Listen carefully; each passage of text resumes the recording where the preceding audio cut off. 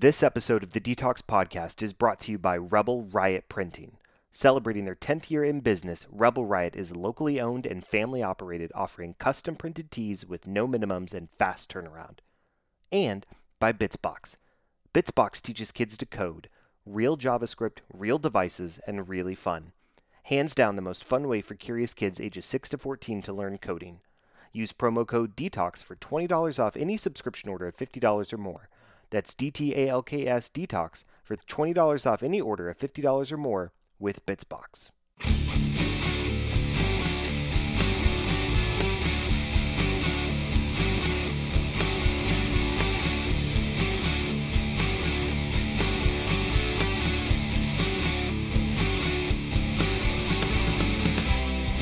Hello and welcome to another episode of the Detox Podcast, a parenting podcast where you can detox from the world around you and get a window into how other people live their lives. Come detox with Detox. I'm your host, Joe Shaw. On this week's episode, I had the pleasure of speaking to blues musician, the Reverend Shawn Amos. He is such a delight, and he is a fascinating individual and a father. I think you're really going to enjoy my interview with him. I was interviewing him for another project that will come out later this summer called After the Encore. It's a music podcast. You can check it out. But for this show, I am taking a portion of my interview and playing it here for you in the Detox Podcast. Up first, Brian the Birth Guy comes back with another Ask the Birth Guy, and then we'll dive right into the interview. So stick around. I'll be right up after this.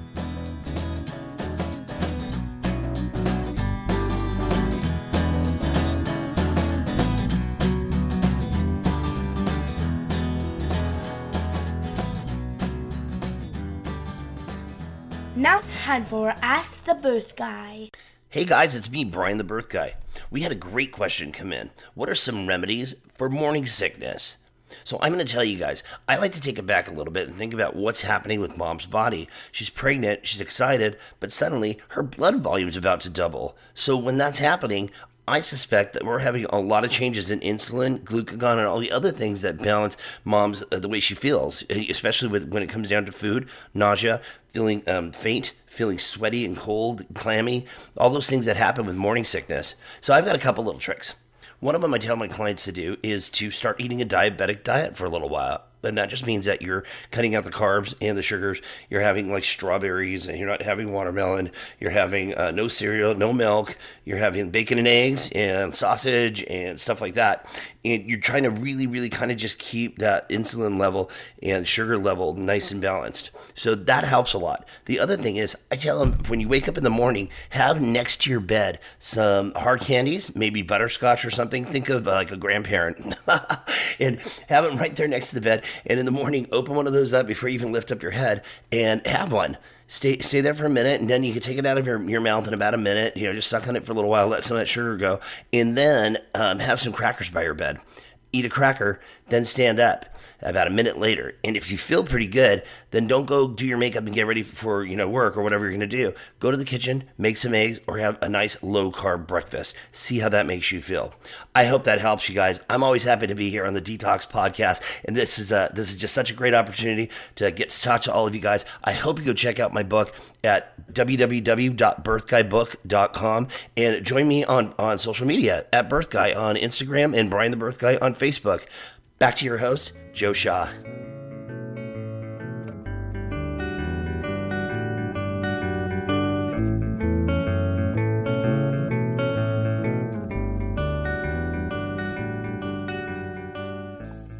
You're listening to After the Encore. I am Joe Shaw, and I'm here with the Reverend Shawn Amos. So, Rev, we talked at the beginning of the episode about what blues means to you, what blues means to us, what blues means to the collective we, right, as a society, and which is a lot of things to say, right? But and you talked about how you kind of stepped away from the performing space, and it wasn't until you were asked to front a blues band that you really started realizing, oh, this is the joyful aspect of blues, and it's really invigorating and exciting me. So walk me through, what was that experience like about just being asked? Like, how did that even come about? And let's kind of go from there.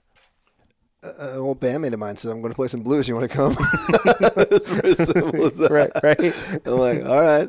I mean, when I was doing A&R at the label, I oversaw a lot of blues historical compilations. Okay, I produced a box of John Lee Hooker's definitive recordings. I did some work with Johnny Guitar Watson's estate. So and a bunch of others. And so I was considered, I guess, by Simon Cleo, my ex-bandmate, to be a bit of a an expert on blues. Sure. Certain eras of blues, and so he knew that if I came over there, I could probably put together a pretty good set list. Yeah, yeah, definitely. And we played together, so he knew I could sing, and so he was just, I think, he was just being a buddy, and so and it was in Italy, and so if someone calls you up and says, "Do you want to sing blues in Italy for a couple of weeks?" Right. It's like, how do you say no to that? What are you gonna say? No, I think I'm booked. Yeah, so if you're an idiot say that. So I mean, it's just like, yeah, of course. Right. Exactly. So it was pretty simple. But so I wasn't looking. It wasn't like a career move. I wasn't looking. Again, no expectations. Right. Right. I Exactly. just like, I'll go to Italy in 2 weeks and sing some blues. Yeah. Fun. And it just turned into a real life-changing moment. I mean, I was not prepared.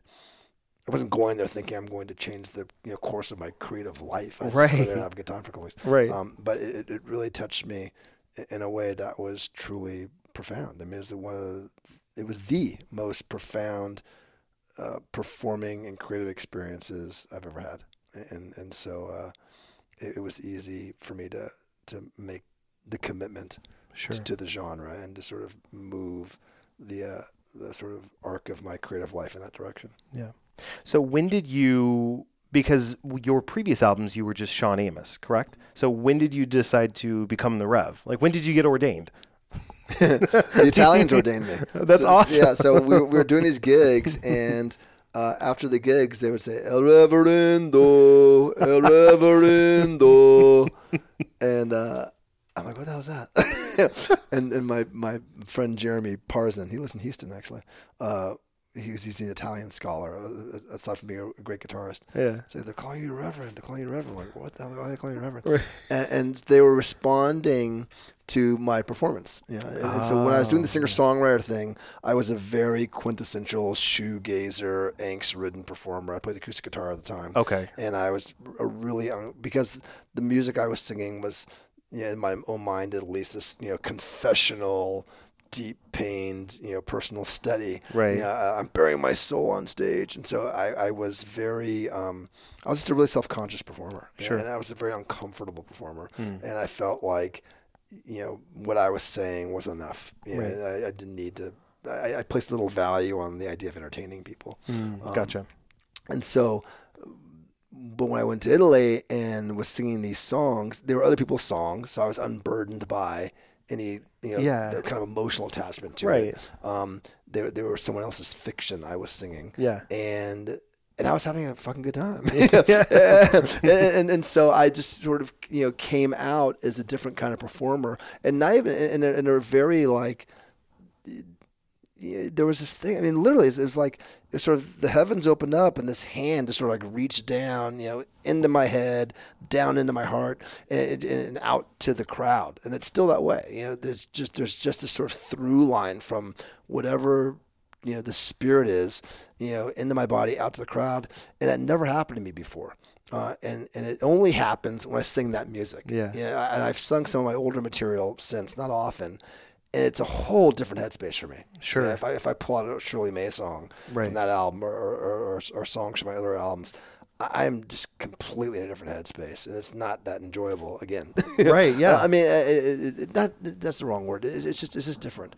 Yeah. But it's the combination of singing in that genre just does something to me. And it did in that moment. They called me the Reverend. I'm like, well, hell, if a bunch of Italian Catholics are going to call me a reverend, I mean, who am I to refuse? Right.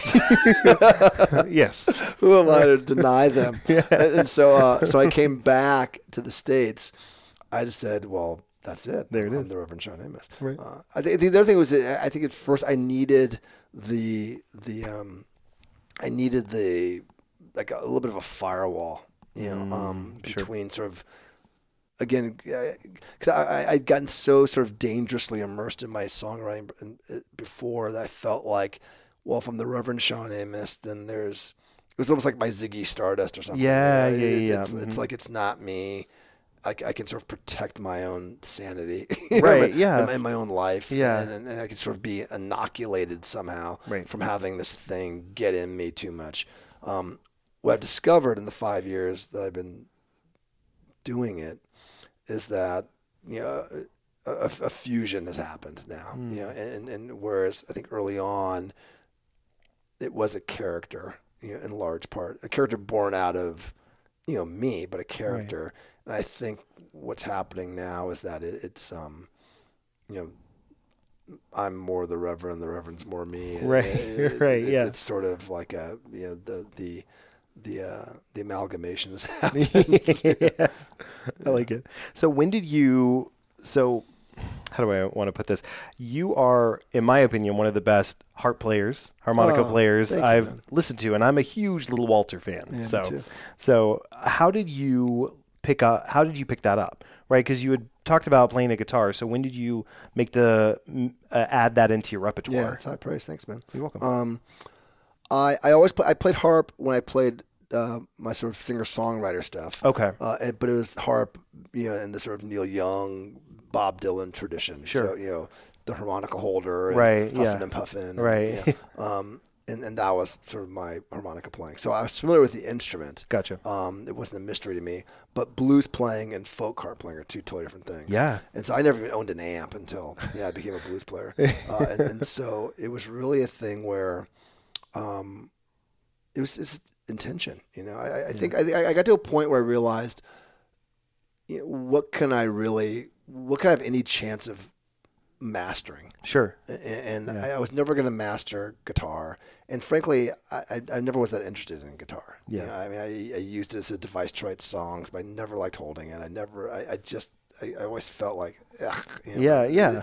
And I love guitar playing, but I just never felt like I had much to contribute to the world of guitar playing. And so it just felt like a burden. Yeah. And so that wasn't going to happen.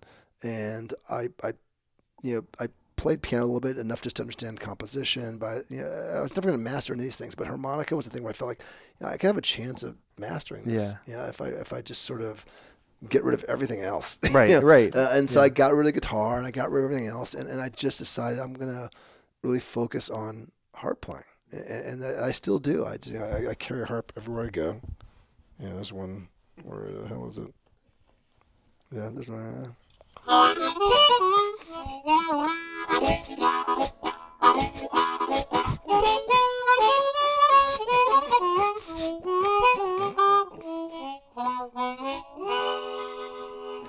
That is badass. So it was one of those things. It's so great about the instrument because it's so portable, right? And you can carry anywhere, and you can always practice. You can always have it on you. You can always stay connected to it, and that's just what I decided to do. Yeah. And so it's just a real big part of my life, and I play it all the time. And I find that as a singer, it's really easy for me at least, to find my voice through that instrument, and so.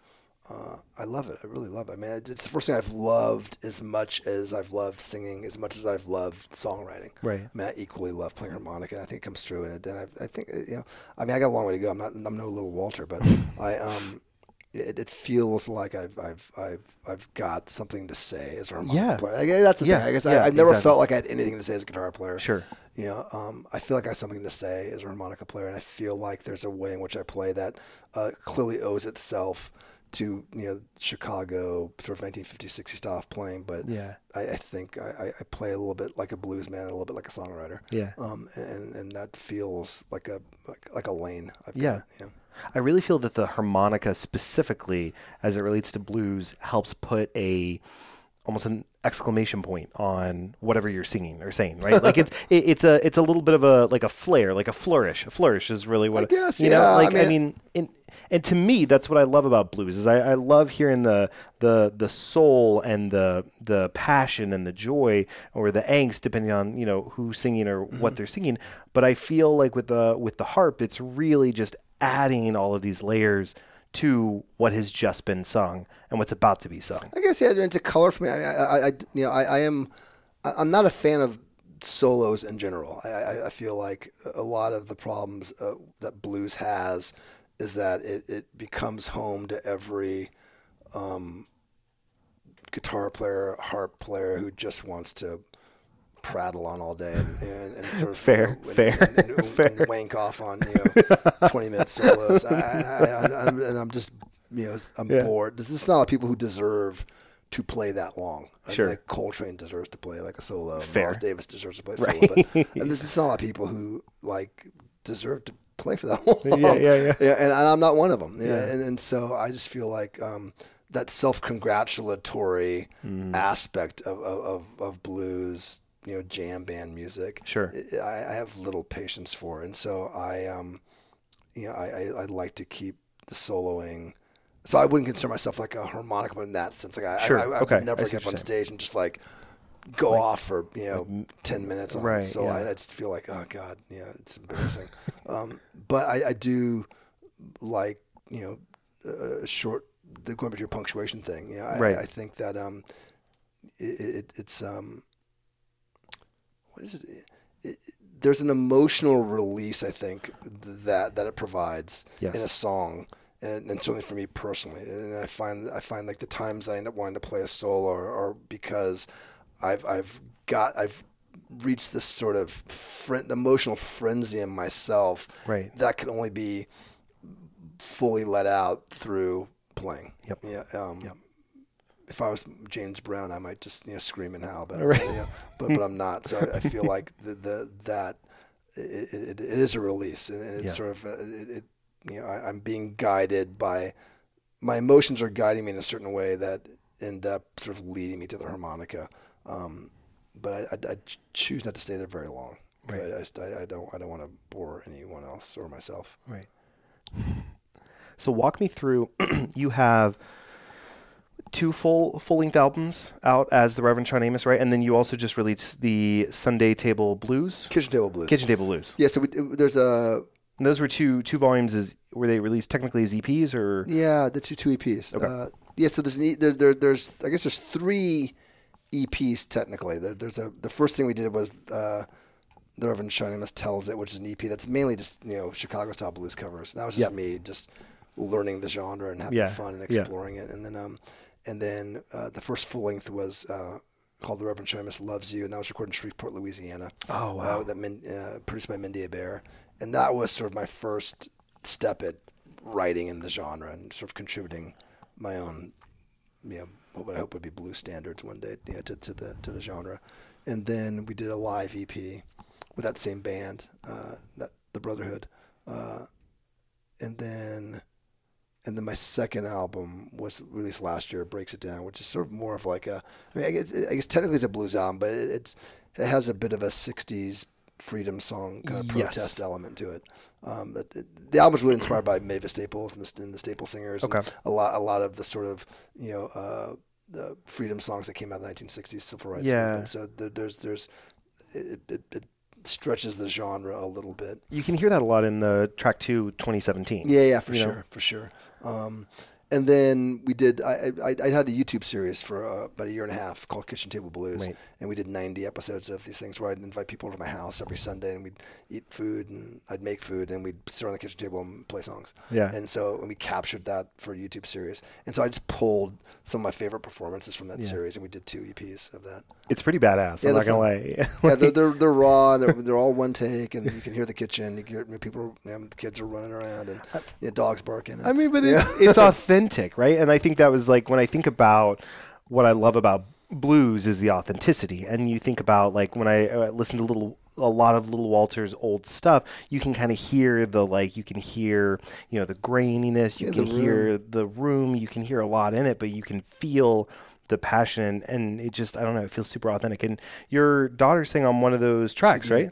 Yeah. I mean, to me, it's less about authenticity than just lack of self-consciousness. Yes. That's really it. I think that a lot of music, particularly pop music, is just really self-conscious. Yeah, absolutely. And I think when you're self-conscious, you're not being real because you're worrying about what other people think. Right.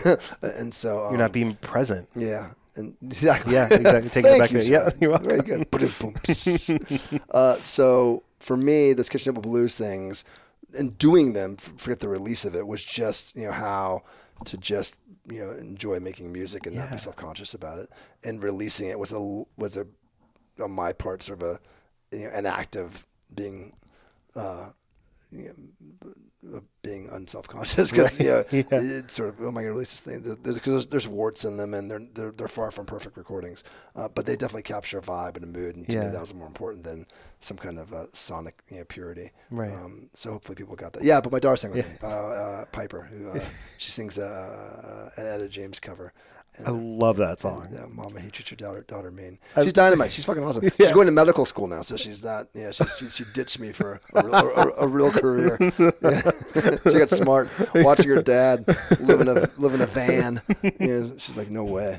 And so she's gonna have a real career. Oh, but that track was so good. I was listening to it. I texted you and was like, "Is this your daughter? Because this track is lit." I forwarded that text to her. It was so good. Yeah, and then she's awesome. You've got covers on there too, where you covered "Whip It," which is just a trip. I love that. Yeah, that they're all covers on that. Right. Yeah, I think I went through a period where I was looking to deconstruct rock tunes. The common things like all rock music, all popular music, Western music is based on blues, right? So Willie Dixon had this famous quote that blues is the roots and everything is the fruits, right? Yeah. And so I love that quote. And so it's not about like, oh, these are blues songs here, because I think anyone who's sort of serious about music knows that anyway. For me, it was sort of like, how do you strip away all of the production layers and all of the sort of the shiny, buzzy things of these songs, and just reveal the blues roots of it. So if you like take a house apart and just like reveal the beams and just the actual structure of this thing. Mm-hmm. I was sort of into that for a while. Yeah. The ultimate example of that is on the Breaks It Down album. We do a cover of Gene Genie, the Bowie tune, which gets a lot of play, and that is sort of like, to me, that was the best example of that. It's like taking a song, stripping away the glam piece of it and all this sort of cock rock piece of it, and just sort of like getting it down to its completely elemental bones. And the Gene does that. But there are a lot of versions on the Kitchen Table Blues. So that was sort of like my obsession for a while. It's like Whip It and God, what else did we do? I'm spacing now. We did a Pablo Cruz song, which is a 70s cheesy band and radio band, and we did Costello and the Clash and God, the Romantics, this 80s band, and Springsteen too. I mean, I sort of went down the rabbit hole for a while on that. I'm done with it now, but but it's nice. It's nice that you've been able to now introduce that to a whole different audience that may not have been aware. Yeah, whoever cares to listen. Yeah, it's we did Christina Aguilera tune also. What? You're beautiful. She didn't write. It was Linda Perry. You're beautiful. Oh yeah. No matter what they said. We did a version of that. Oh, that's awesome. The blues song. Prince's "Let's Go Crazy." It's more of a gospel than a blues. But, right. Yeah, it was fun. I mean, you can sort of, it doesn't work with everything, but I mean, anything that's sort of basic, pop rock music. If you chip away that mud enough, you'll find a blues sort of undergirding there. Right.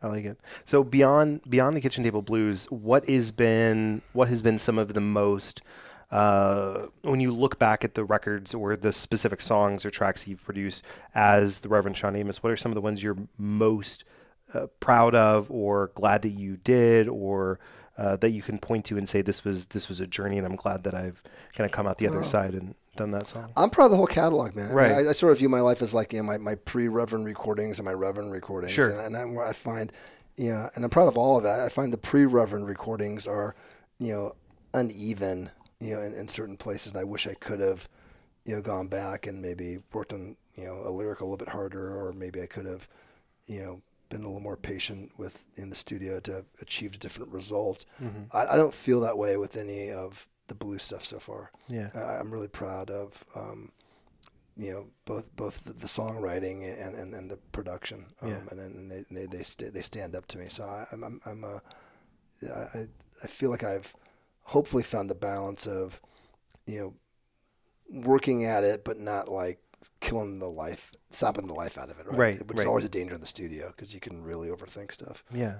And I like, and conversely, there was a time for me where I didn't really appreciate the studio. I thought like the studio's just there to, document something and let's be done with it. And now I sort of appreciate the fact that you can, sort of polish a stone pretty well in the studio. Yeah. And I like polishing, more than I used to. That's good. What is on the horizon for you? Well, I moved to Texas a year ago in July, and it's taking me this long to even admit that. And so, I'm coming up on a year, and I'm really committed to figuring out how I can feel at home here, because I haven't felt at home here since I came. Not anyone's fault. I mean, it's in that present thing. Sure, right? I just haven't sort of allowed myself to admit it, and to sort of let the pieces of it that are attractive, get in. So I'm really trying to find a way to be here and to enjoy and to find out what pieces of it I can enjoy. Yeah. And one way I'm doing that is I'm going to make an album here. So I've been writing for a while, and we're going to go in the studio, and I was going to go back to LA and record in LA in a familiar studio with familiar people and in my familiar neighborhoods. And I decided I'm going to go record in Austin instead. So I'm going to the studio in June, and we're going to make an album. And I'm looking forward to that. And that's sort of my main focus right now, just finishing writing around the album, making it, finishing it, polishing it, till it's polished enough but not overly polished. And that's my focus for next few months. I like it. Yeah, and then get my kid off to college. Well, as we wrap up, is there one last piece of life advice that you like to give out that you would like to give out at this time? I never give out advice. I'm not that presumptuous. Don't over-polish, maybe? Yeah, keep the faith, have some fun. Yeah, there's my...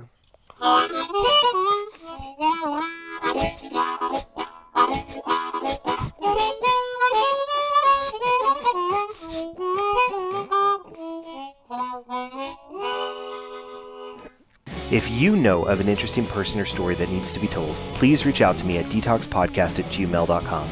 That's DTALKS podcast@gmail.com.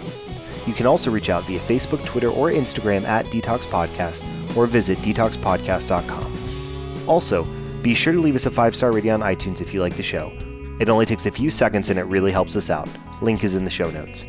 Finally, thanks for listening. Please come back next week when we'll have another interesting conversation. And special thanks to my producers Ben Lawant and Galan Aldaco. Without your help and support, this show wouldn't be possible. Thanks so much, guys. Detox is a production of Vocal. For more information and more programming, please visit vocalnow.com. That's VOKAL now.com.